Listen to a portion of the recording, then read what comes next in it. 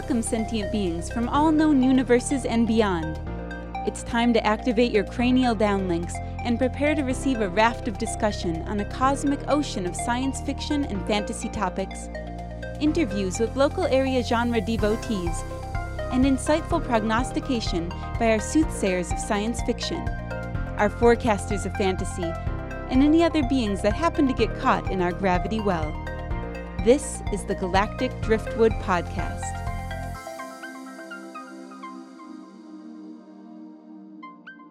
Hello, and welcome to this episode of the Galactic Driftwood Podcast. I'm Bill. I'm Linda. I'm Seth. I'm Charles. And today we're going to be talking about Apple's new series on Foundation, which I think is pretty fantastic so far. Definitely, for me, worth the price of an Apple TV membership. Seth, I think, is the only one of us that hasn't seen any of it yet, but let's jump down to Chris. Chris, what are your thoughts? You're about as far into it as we are, I think. Yeah, I'm about episode 6, and I think I'm about halfway through that episode. They're about hour-long episodes, and it's pretty good. Have you read the books? I have not read the book. So for Okay. those that aren't familiar with the Foundation series, it is based off of an Isaac Asimov book series. It's not one of the ones of his that I've read, like iRobot or a couple of his other ones, like Castle of Metal or Steel or something like that. But it's one of his many book series that he's written. But I enjoyed it. It was a little bit slow at times for me. I was pretty tired yesterday, and that's when I started it, and I just binged most of it. And ultimately, there were parts where the talking was just kind of droning, and I'd catch myself drifting off, and I'd have to pause it, go back, Right. and continue watching it. But that's not to say that it wasn't good. That was just tired. But it does move at pace at times, and other times it's a little bit slow. But it's because they're building. There's a lot of things going on. And ultimately, I'm not familiar with the story, but these 3 men here are basically clones. They're all the same guy, Brother Dusk, Brother Day, and Brother Dawn. Mhm. And I thought that was a pretty cool concept of how this one emperor, they call him Empire, I think, how he's going to rule basically forever.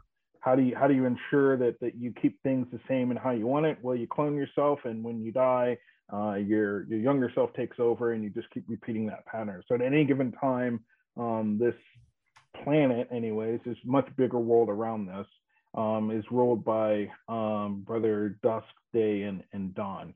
And as the older one retires, the Day becomes Dusk. Yep. Yes, and then Dawn becomes Day. Day. Yeah. So there's a whole rotation thing that happens. But that's probably one of the coolest things out of the series that I liked.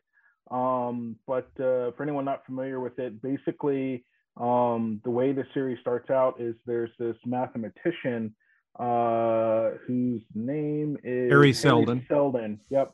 Who Played by Jared Harris. Yeah, really great acting. Yep. From him, and he has this equation that basically, to him, math solves everything, and it also tells you behaviors, at least in larger populations, of what's going to happen. It all comes down to a number, and or probabilities or whatever. So he has basically predicted, or he's stating that the math proves that this empire is going to come to an end. There's going to be thousands of years of just basically turmoil. And they cover the specifics in that in the series, but naturally the empire does not approve and appreciate what he's saying. He's seen as kind of a heretic, and his followers are going to be they're basically committing treason and all this stuff. And he's like, look, it's just math. It's what the math says. And he says it's inevitable what's going to happen, but you can take steps to slow it down. So in Foundation, basically, these people end up getting exiled out into some remote planet to start their own kind of colony, is kind of, banishment. and it kind of covers the happenings down on where Empire is ruling, and this colony that's growing out in the vast wilderness of space, and kind of the happenings that are going on from there up to the point of where I've watched. So, but it's been pretty good. I really enjoyed it. Like I said, there are times where things got a little bit slow, and just kind of some dull talking, but then there are episodes where things pick up pretty quick and there's a lot of things going on. Very intelligently made. A lot of philosophies in there. You can see certain aspects where people turn away from technology because of their faith and things like that, and you get the rubbing up against that, where like, well, that doesn't make any sense. Like, you're gonna die if you keep doing this. And it's like, oh no, you're telling me this math stuff and I don't care. You know, it's math and it's banned, and you should be like, we even get down to what was it? They banned books, Bill, or they banned all science. Yeah, they banned all education basically and destroyed the universities, destroyed books, and anybody that's found with books, they will be this planet that they're on, where this particular thing is taking place. And that's Gail Dornick that we see there in this picture. So she's got a great aptitude for math, much like Hari Seldon, and eventually becomes sort of an acolyte of his. But in this scene, she's on her home world there, and you can see that they're in boats, and basically the entire planet is kind of an advanced stage of where our planet is heading, where there's global warming basically, and the entire planet's flooding. And you see that even in some of the one of the universities that she visits at one point, that's all flooded out. And so she's trying to warn them that the math is predicting that this is just going to get worse, and nobody wants to believe her. And when they find people with books, they're typically tied to their books, and their hands are bound, and they're pushed into the ocean to drown and sink to the bottom. So they basically, they have this god that they worship, the sleeping god or whatever, and he's going to make sure that they're all okay. So fortunately for her, she's able to get a message off planet to Hari Seldon for this, sending in a result of like a competition. And so he sends a ship for her and gets her off the planet, and that's kind of her salvation in the whole thing. And so Hari, like Chris said, Hari's got this mathematical discipline that he's developed that predicts the movement of large groups of people. You can't, his math does not go so far as to say this specific person is going to have this happen at a certain point. But over time, this is where things are going. But his labels, it was psychohistory. Psychohistory is what the discipline is called. And so he basically informs the emperor that the empire is going to fall. There's no stopping it. You can delay it, he tells the emperor, if you resign as emperor, which of course that went over well. Yeah, that's a non-starter. So he said, well, so what good, at this point you've predicted the end. How is that going to help us? You predicted the end of the empire. Why should we not just kill you? What's the advantage of keeping you around? And he said, well, if you kill me and you don't do anything about this, there's going to be 10,000 years of a dark age, because everything's going to crash and come down so hard that it's going to be basically galactic wars, and it'll be dark ages for 10,000 years.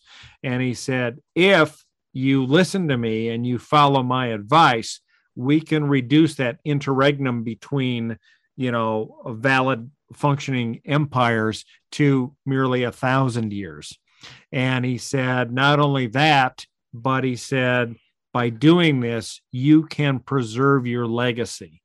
And his proposal is to the emperor that allow me and my people to go create this galactic encyclopedia, this galactic warehouse of information of the human race, so that when this 1,000 years is over, we don't have to start from scratch then learning how to build the wheel. we've got all of this information, and it's in these repositories, and humanity can access it and rebuild faster, and we can get out of this in 1,000 years versus 10,000. So the emperor reluctantly agrees to do this, and that's where Chris said the emperor doesn't want to kill Harry, because then he believes that's going to just accelerate. Basically. Yeah, it'll be a martyr. It'll accelerate the downfall of the emperor. But he said, if I act like I'm supporting him, but I send him out to the farthest reaches of the galaxy, where he's sort of, out of sight, out of mind kind of a thing, I don't have to worry about him, and maybe the empire won't fall. And so that's his status, not knowing that all along that's exactly what Harry wanted, was to be sent out to the edges, so that he's out away from all of these wars and stuff that's going to take everything out.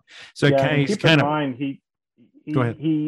When you say Harry had planned that was his math. He used his math to basically deduce, here's the percentage of this happening in this event. And again, he already knows the next 10 steps, based off of his equation. So he knew when he brought Gal on board what would happen, that she wouldn't be, executed, or that he wouldn't be executed, that they'd be banished. He knew what planet they would be banished to, because of logical reasoning and the math that he's done. So he can easily kind of predict that. And we'll get into some cool math stuff later too that happens in the colony when you start building out, because there's that coin flipping scene that blew my mind. Right. We'll get back to that, but yeah. Yeah.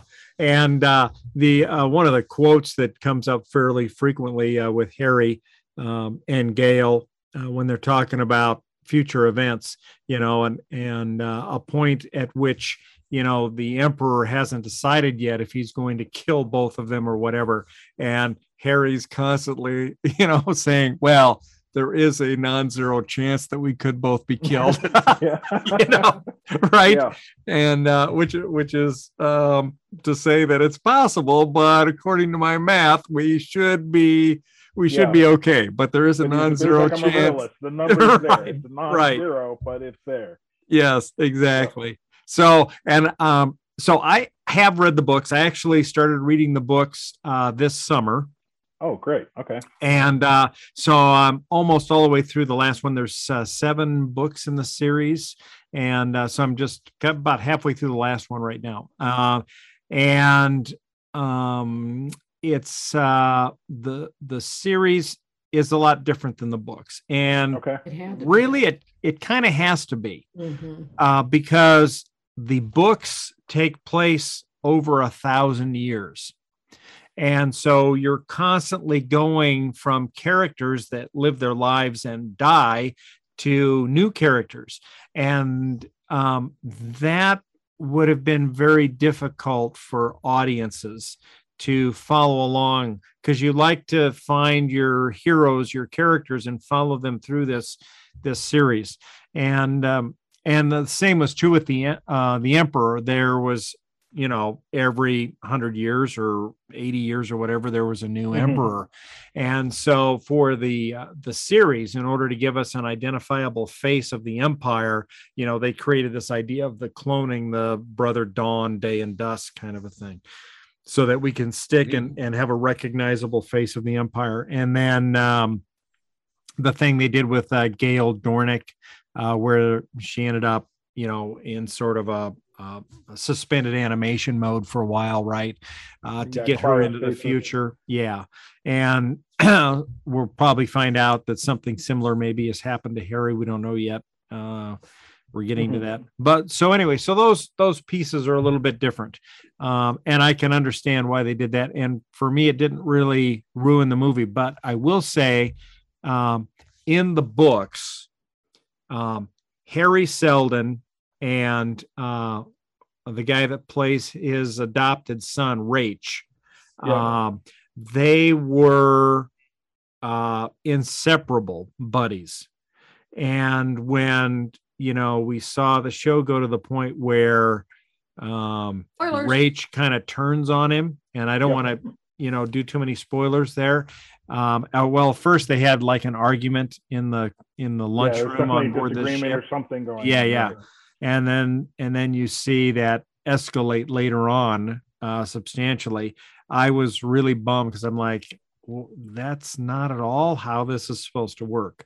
But then as you get more episodes into it, you're like, oh, I see what they're doing here. So yeah, so now it's beginning to make more sense. And I having read the books and seeing the series, I really like the series. I like the books. The series is really great. The books are kind of dry because it's all about, it's a lot more about the evolution of this empire as it goes along and this mathematics and how he's trying to shape the future, which could have made for quite a dry series, but they've really kind of spiced it up and put a lot of action into it compared to what the book had. And so I'm sold on it. I can't wait for that. I mean, we watch it, Lynn and I watch it usually on Sundays with a couple other friends, and we watch it and we're like, oh man, I can't believe we got to wait another week to find out where this is going. So yeah, we really like it. And yeah. And to your point, I mean, like I said, I was tired yesterday when I was watching it, but I still watched through almost 6 full episodes. Well, They're about an hour long. If I could, well, my week watching this and then Dune, I think together was a mistake, but because the first episode here, and I almost gave up. The first episode, there's a lot of awe they're filming. Yeah. And which I hate, and it's one of those things that I don't like watching on film. Awe's one of them, and thinking's another, which I think happens a lot in Dune. Yes. But at the end of the first episode, where you've spent this time watching all this stuff in awe, which was frustrating for me, and then you watch it get destroyed. That was interesting. That was, I don't know if it was fun, but that was deeply fulfilling. It was something. Yeah, like I can get behind this. Yeah. Yeah. Oh, that might have been my question for Charles that I was thinking about earlier before we started the show was, would you have ridden on that elevator going up to that that space elevator? Yeah. That was it. Would you do that? I wouldn't, not willingly. Yeah. It wasn't just it was like a 4-day journey or something. It was a really long journey. So you get on this space elevator, either up in space on the space station and you descend down to the planet, or on the other planet side you go up, and it takes 3 or 4 days, right? I think it was only like 14 hours, I think. Oh, maybe that's it. Because I remember there's a scene there where Gal on her first ride down, she's talking to the little girl and she's like, I'm gonna stay awake for the whole thing. Right. So you get the sense it's almost a day, but I think I said it was approximately like 14 hours. Yeah, I may be right. Yeah, Linda just put up a good picture of the space elevator there. I love it. Oh man. But yeah, that would have been a hell of a construction project. And I mean, it's so tall that you could wrap cleanly around the planet. Yep. Right. So what do you think of the show overall, Charles? So you've seen what the first? No, I've gotten into it. There's I mean, I have some, it's probably the same, like I said, to me, it's almost the same criticisms I have with the Dune stuff, but there's a lot of pompousness, and maybe that, I don't know. That just comes with an empire. I guess it does. If you're hanging out around kings and stuff, then that's what you're going to get. Right. But it is, but like I said, I almost gave up the first episode, and then they got you. Then you're wondering about the math, and you're wondering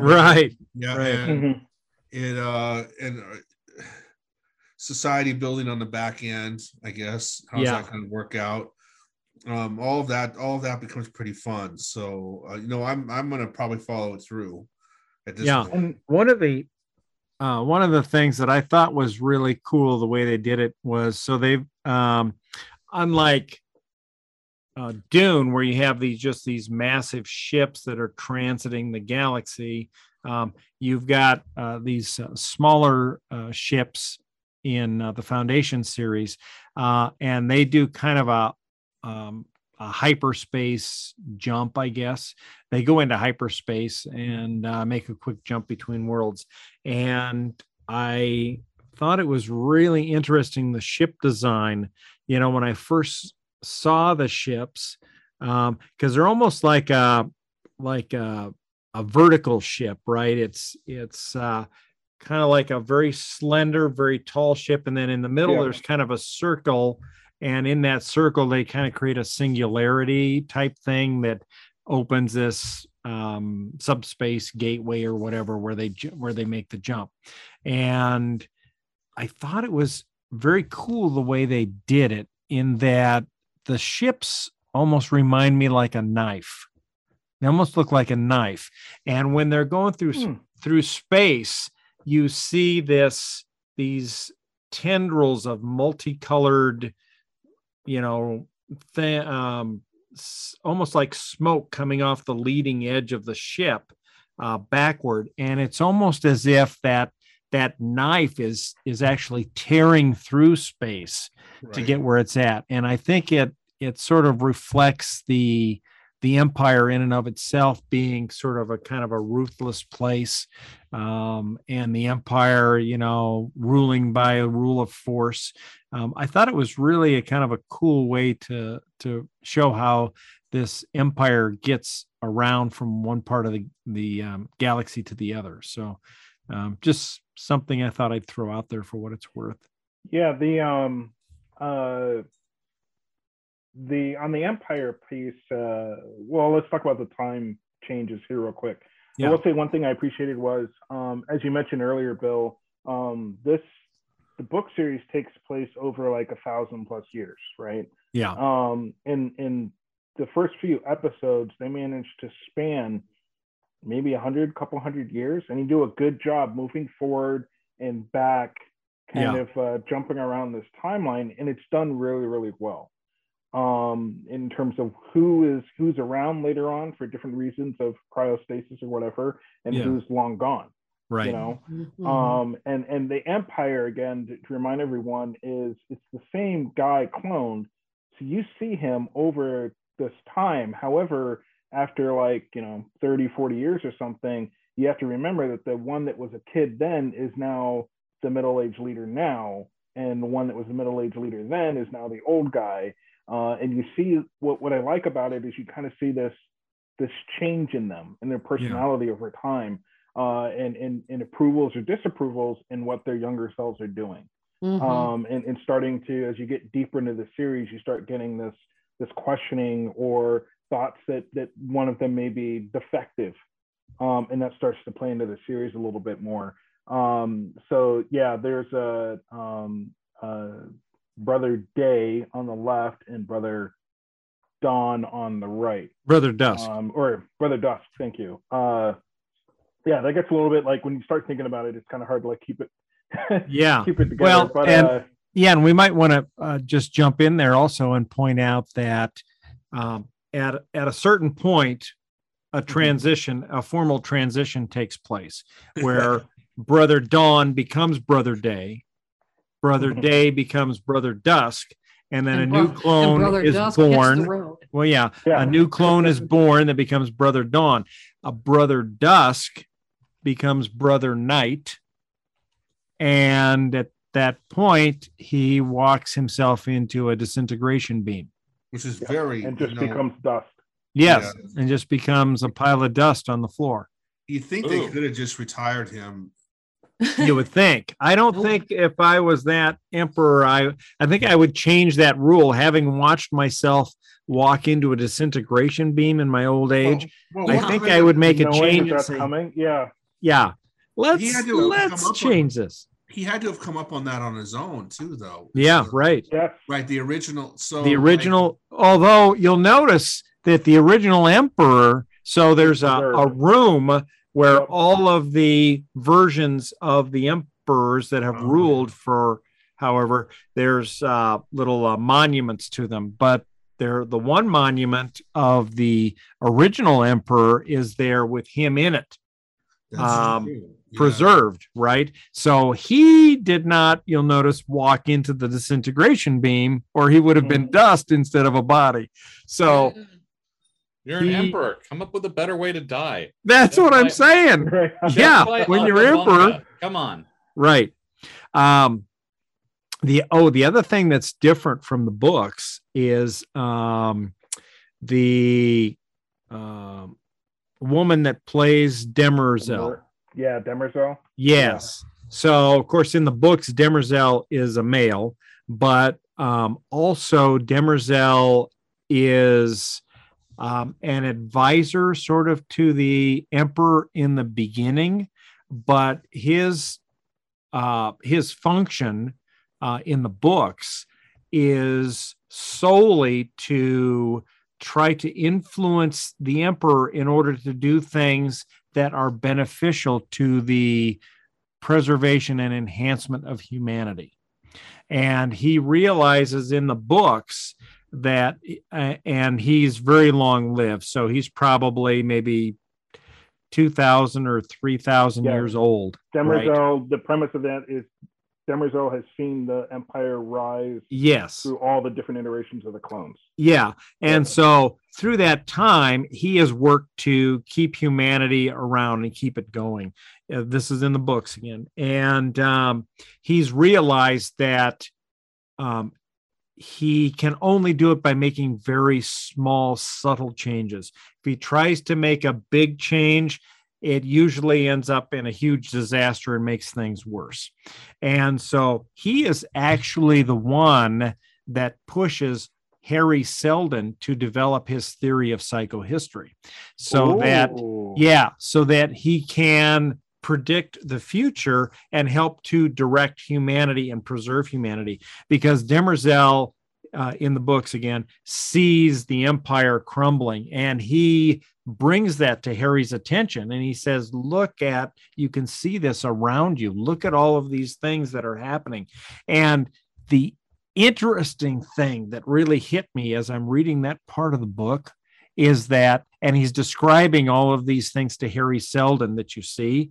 And as you look around our world today, I can see that now, the failure of infrastructure, you know, the attitude of people where like, well, you know, that's not my job. Let somebody else worry about that kind of thing.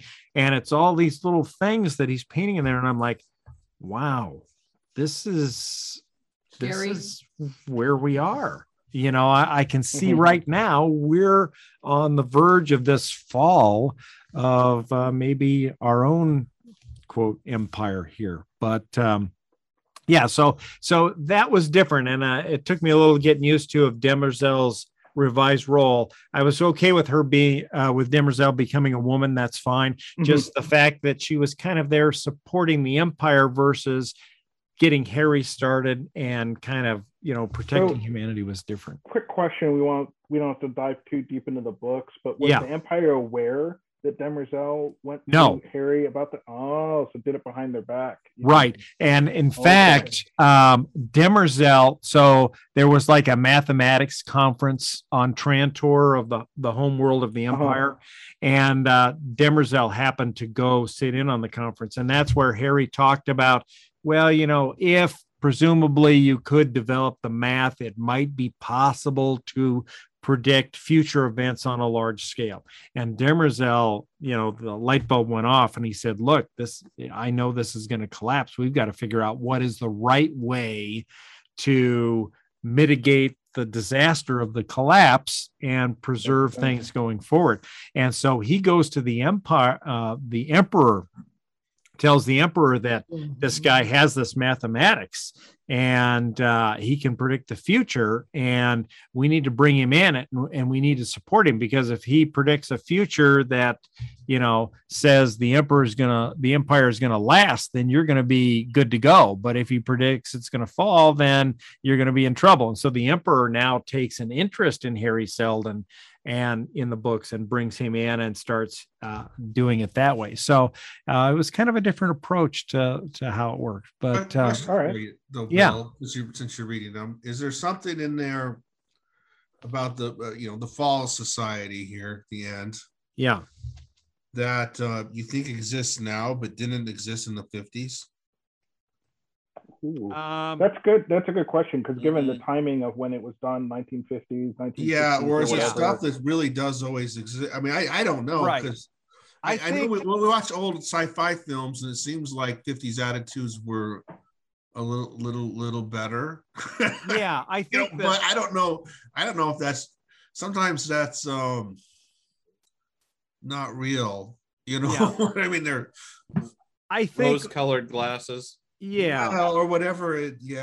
I kind of thought about that as I was reading it, and in my mind, the 50s and the 60s, the U.S. was really going gangbusters. We had a good economy. We had a lot of manufacturing here in the U.S. We were building rockets and going to the moon.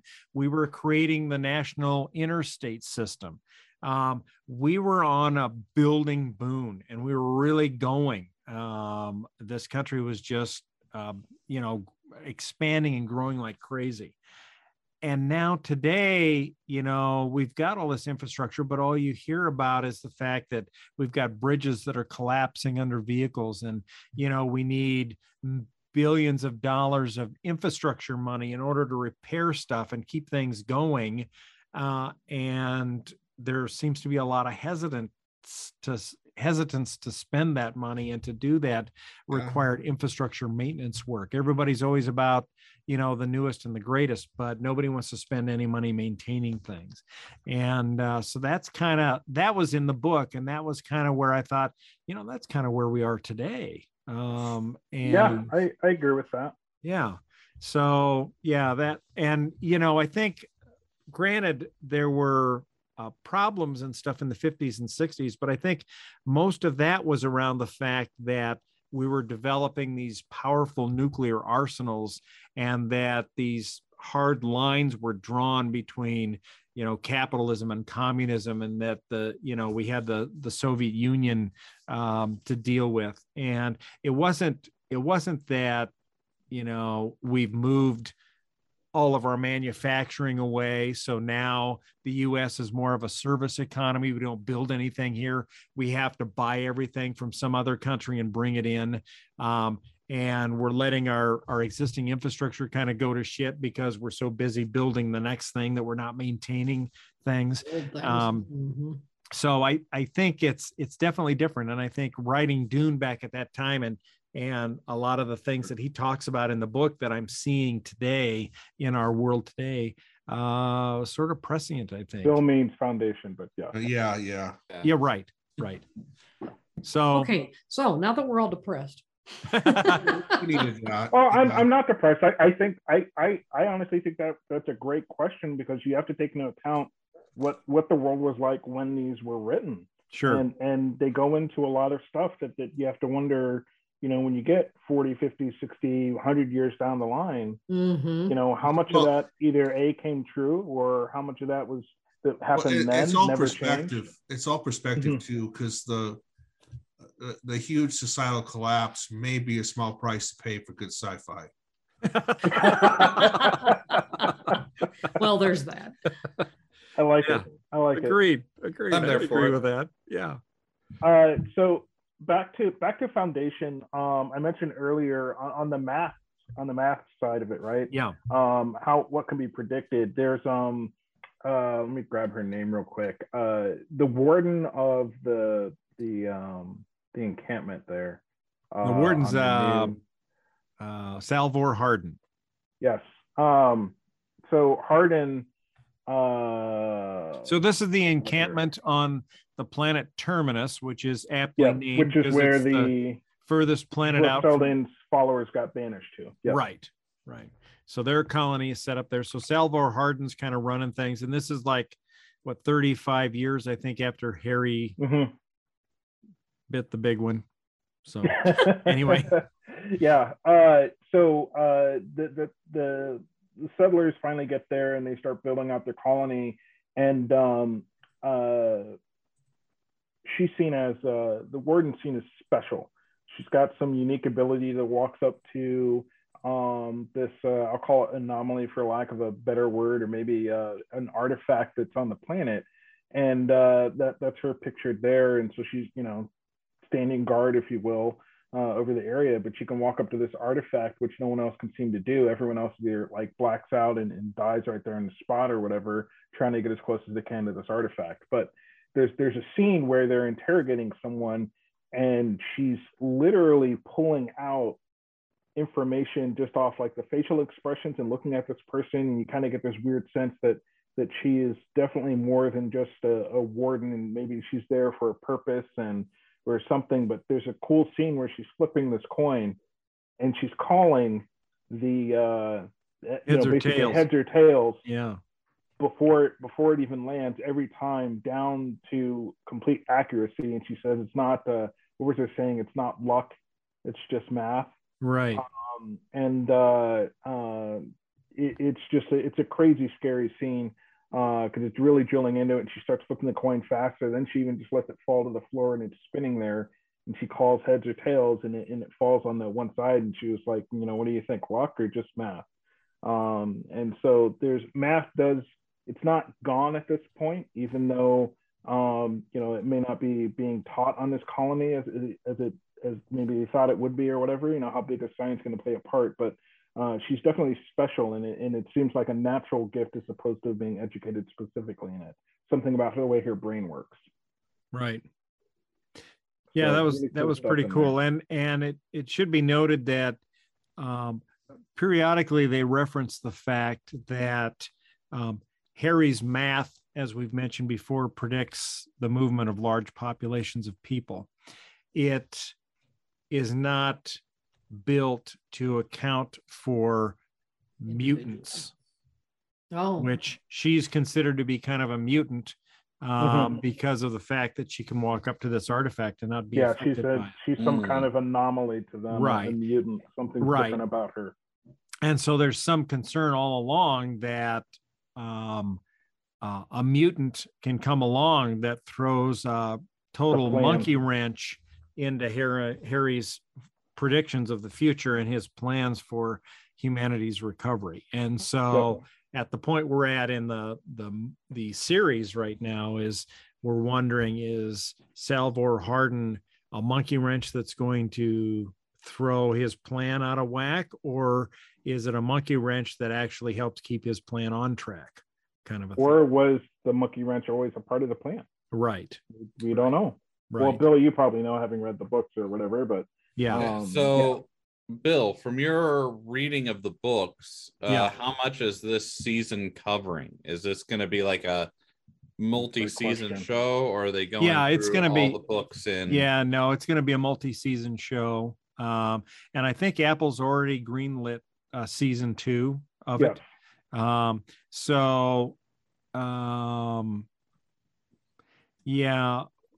I think this season will probably cover most of book 1, I think. So there's 3 books in the original Foundation trilogy. And so this series is kind of mostly on book 1, although it does pull some stuff from the 2 prequel books that came out. Okay. But it doesn't really get into those very much. I don't think, I'm trying to remember, Rach figured heavily in the prequel books, not so much in the first book. And so I think we see that kind of in this first season here, where Rach was kind of in for a little bit and now he's out.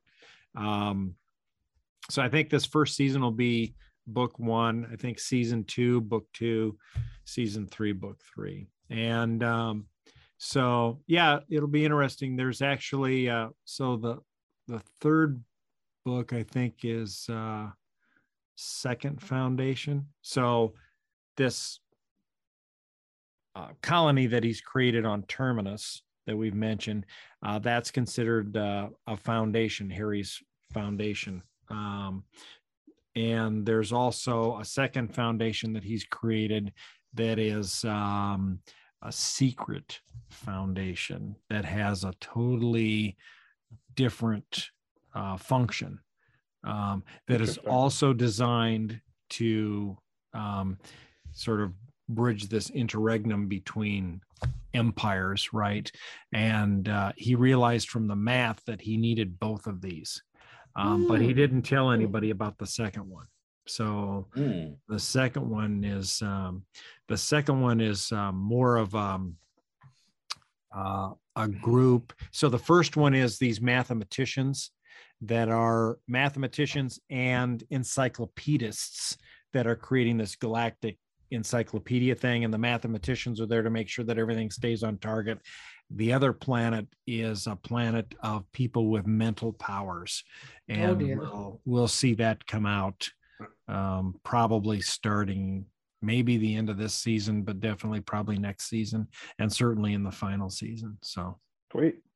Yeah, I look forward to them. Oh yeah, there's a lot of cool stuff that happens. So yeah, we're just getting your feet wet in the Foundation. It's a huge universe. I hardly recommend reading the books. And there's some question that, well, he wrote the original trilogy first, and then he wrote 2 sequels, and then he went back and wrote 2 prequels. And should you read them in the order they were written? I read them in the order in which they were supposed to be. So the 2 prequels, then the trilogy, and then the sequels. And I was really glad I did that. That really helped lay a good foundation for the first book when I got into it. So things made a lot more sense.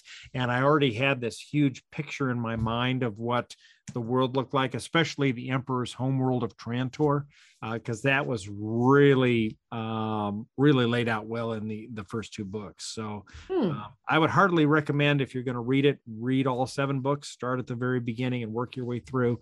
You won't be disappointed. It's really a intriguing series. So yeah.